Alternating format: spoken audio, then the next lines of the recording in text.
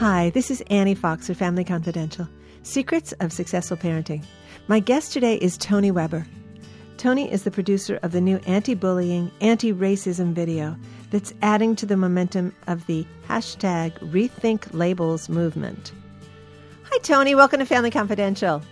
Well, thank you, Annie. It is great to be here. Oh, it's my pleasure and my honor, really. I saw your Rethink Labels video and I cried, which for me is always a great testament to the power of the imagery and the message. And so I needed to get in touch with you because the anti-bullying thing, the anti-racist thing that's happening right in front of our faces on the public stage is so very upsetting to me and to millions of people that I'm glad that there's some stuff on the other side that is working towards a solution. So kudos to you for producing this video. And could you please tell me how you got started in this endeavor? Well, the Diversity Center of Northeast Ohio approached me about making a film. They show a film annually at their humanitarian dinner. And typically that's about the honorees. But I said, this time, let's make a film about your programming and specifically about your youth programming. Since it's so important for young people today and seeing everything that's going on with the disrespectfulness of, our leaders, basically, and the way they're treated in high school, I knew we'd get something really important and hard-hitting once we interviewed them. So the idea was to go, we actually went to a camp that the Diversity Center was holding. And the idea was to interview these kids and ask them, what is the worst thing that they've ever been called and how that made them feel. So we got that on film and boy, we got a lot. It was probably like an hour long of stuff. And if I had it my way, it would be the whole video would be an hour long. And luckily with my company and my partners here, we cut it down to 4 minutes, the 4 best minutes we could. To make it a gripping piece. We wanted to make it hard-hitting. We wanted to make a difference. We wanted to make it a movement. And that's everything around hashtag Rethink Labels. There is, you can have a discussion. Once you watch the video, you can go there and post your feelings about the video or your stories about how it made you feel and maybe your own personal story of negative labeling. That's a brilliant use of social media for sure. And I'm thinking this is a very hard question for a person to answer. What is the worst thing that someone ever said to you? Because I'm sure there's a lot of shame involved in being labeled, especially if you hear it repeatedly. As one of the girls in your videos so eloquently said, it messed with my self-esteem. So I know enough about this stuff to know that it can erode one's self-esteem to the degree that you start to believe that some of these epithets being thrown at you actually have some merit. So I'm wondering how forthcoming were the kids when you said, okay, this is what we're going to ask you on camera? Well, that's what we do. We interview people all the time, so we make them feel as comfortable as possible. Plus, they were at this camp, and they were sharing their feelings in group sessions, which was part of the programming. Yeah. So they were prepared. They knew that they were going to share things with us. But it was hard for them. I mean, you could see that right on camera, how hard it was for them. Self-esteem is a big point here. These kids, are developing. Their brains are still developing. So them sharing this stuff with us, I mean, they're finding themselves becoming their own people.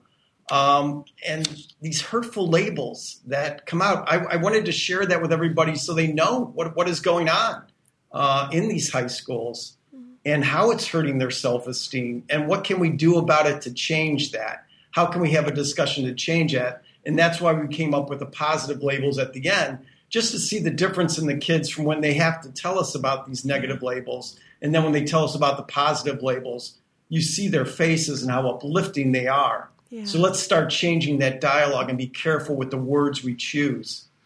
It's such an important point. Be careful with the words that you choose. And I'm thinking that often we hear in the home that we grow up in labels about other people.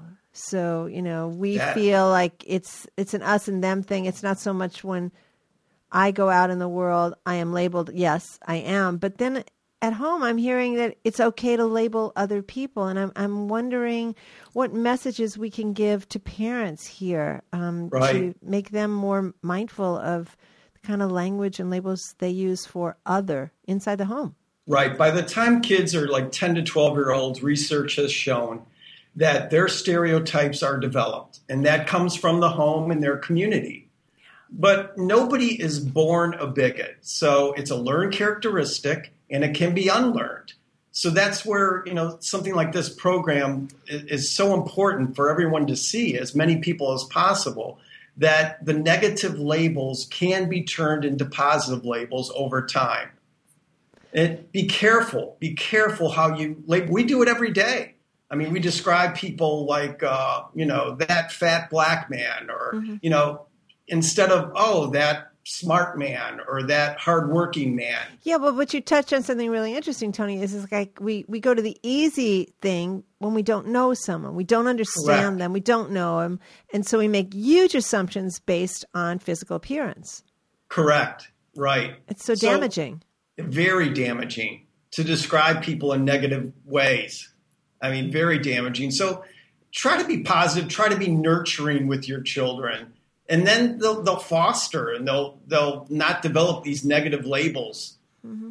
Another important point is what the Diversity Center Northeast Ohio teaches is ally behavior. And that is when you hear someone making the negative labels, you interrupt that conversation. You say, why did you describe that person that way? Isn't there a different way you can describe them? And come to someone's defense if they're, being treated, in a negative way.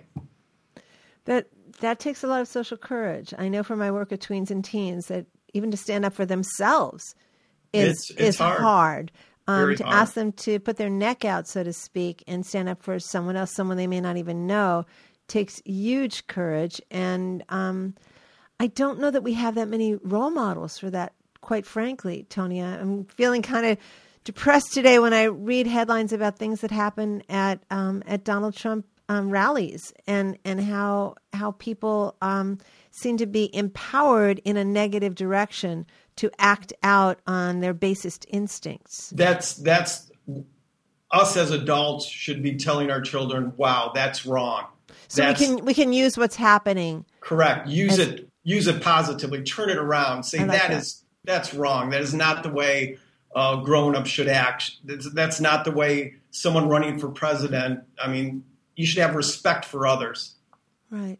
So I love the idea of using these teachable moments where I think maybe my impulse might be to not show my kids some of the footage that's happening in these rallies, some of these violent things.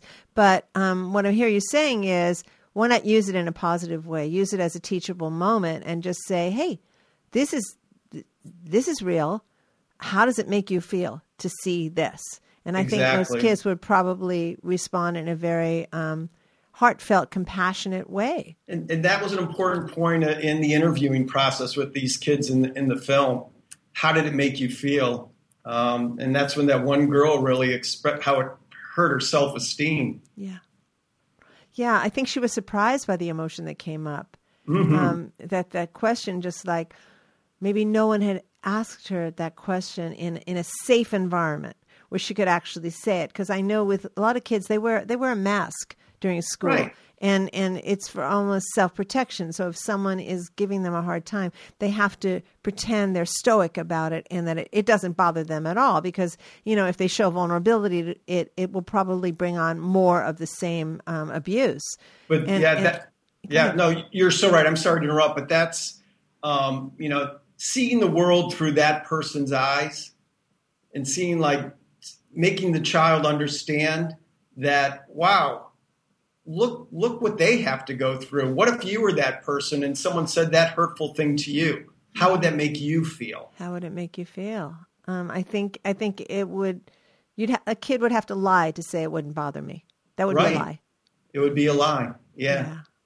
So I love the fact that the Diversity Center of Northeast Ohio has these programs. You mentioned a camp. Do they have? Is that like a summer camp? Yes, it is a summer camp. It is only a few days, but they also do programming throughout the year at the tell me about that. That they are invited into schools? They're invited into schools, and it's kind of an after-school program where they'll meet and go through, different scenarios of basically bullying and how you can improve yourself, how you can do ally behavior and turn things around for you and yourselves. Okay, here's a question I want to ask. I'm guessing that if it's an after-school program, the kids, it's optional for kids, right?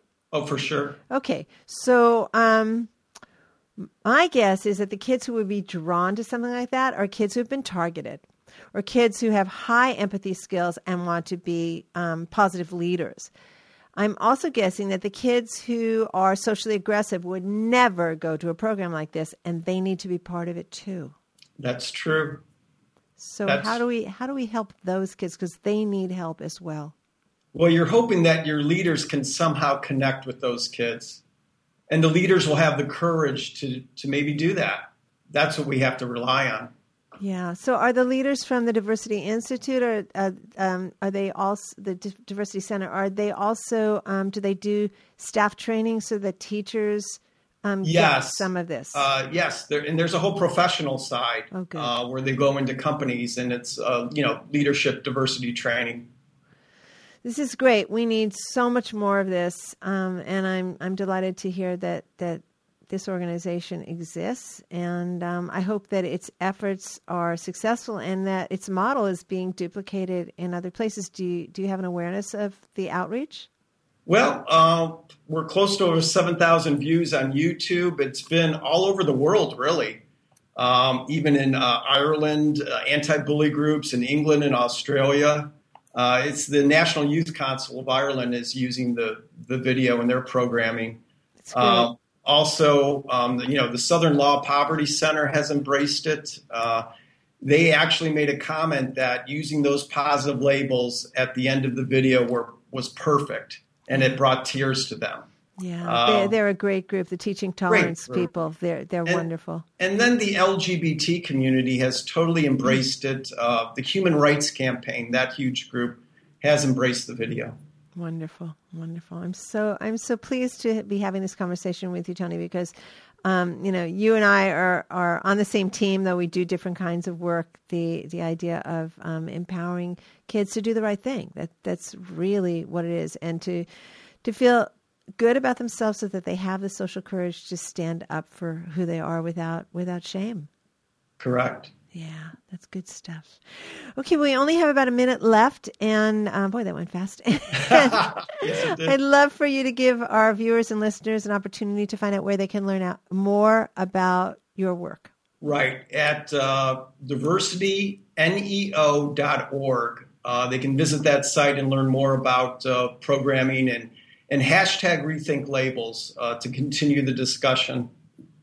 This is great. And you mentioned before we came on camera that you're going to be doing a sequel to this video? Yes, I will. I should mention hashtag Rethink Labels. That is the name of the video on YouTube. So if anyone just wants to Google that in YouTube, you'll find the video. But the sequel, we intend to follow probably 3 of our students in the video and go to their schools, go to their community, and see what they learned in the programming from the Diversity Center and Rethink Labels, and how they use that in their schools and community, how it worked out for them.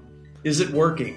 So that's the sequel. Yeah, it is. I see the ripple effect here. The optimist in me sees, and the educator sees the ripple effect and the power of this. It's not only to help the young person who's being targeted to stand up for labels, but to be a leader and to influence other people positively. Absolutely. And watch your words, everybody. Watch your words, and watch where your fingers fly on keyboards, because those are potent words as well. For sure. Good. Thanks so much again, Tony, for your time with us. Thank you, Annie. Thank you so much for embracing the video. This is Annie Fox of Family Confidential. To learn more about my work with tweens, teens, and their parents, visit AnnieFox.com.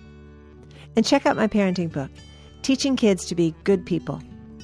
and my latest book for tween girls, the Girls Q&A book on friendship, 50 Ways to Fix a Friendship Without the Drama. And if you like this podcast, please rate us on iTunes. It will help other folks find the show. Family Confidential podcast is produced by Electric Eggplant, creators of books and apps for parents, kids, tweens, and teens. And tune in next time when my guest will be Dr. Henry Weisinger. Dr. Weisinger is the author of Performing Under Pressure, The Science of Doing Your Best When It Matters Most. Until next time, happy parenting.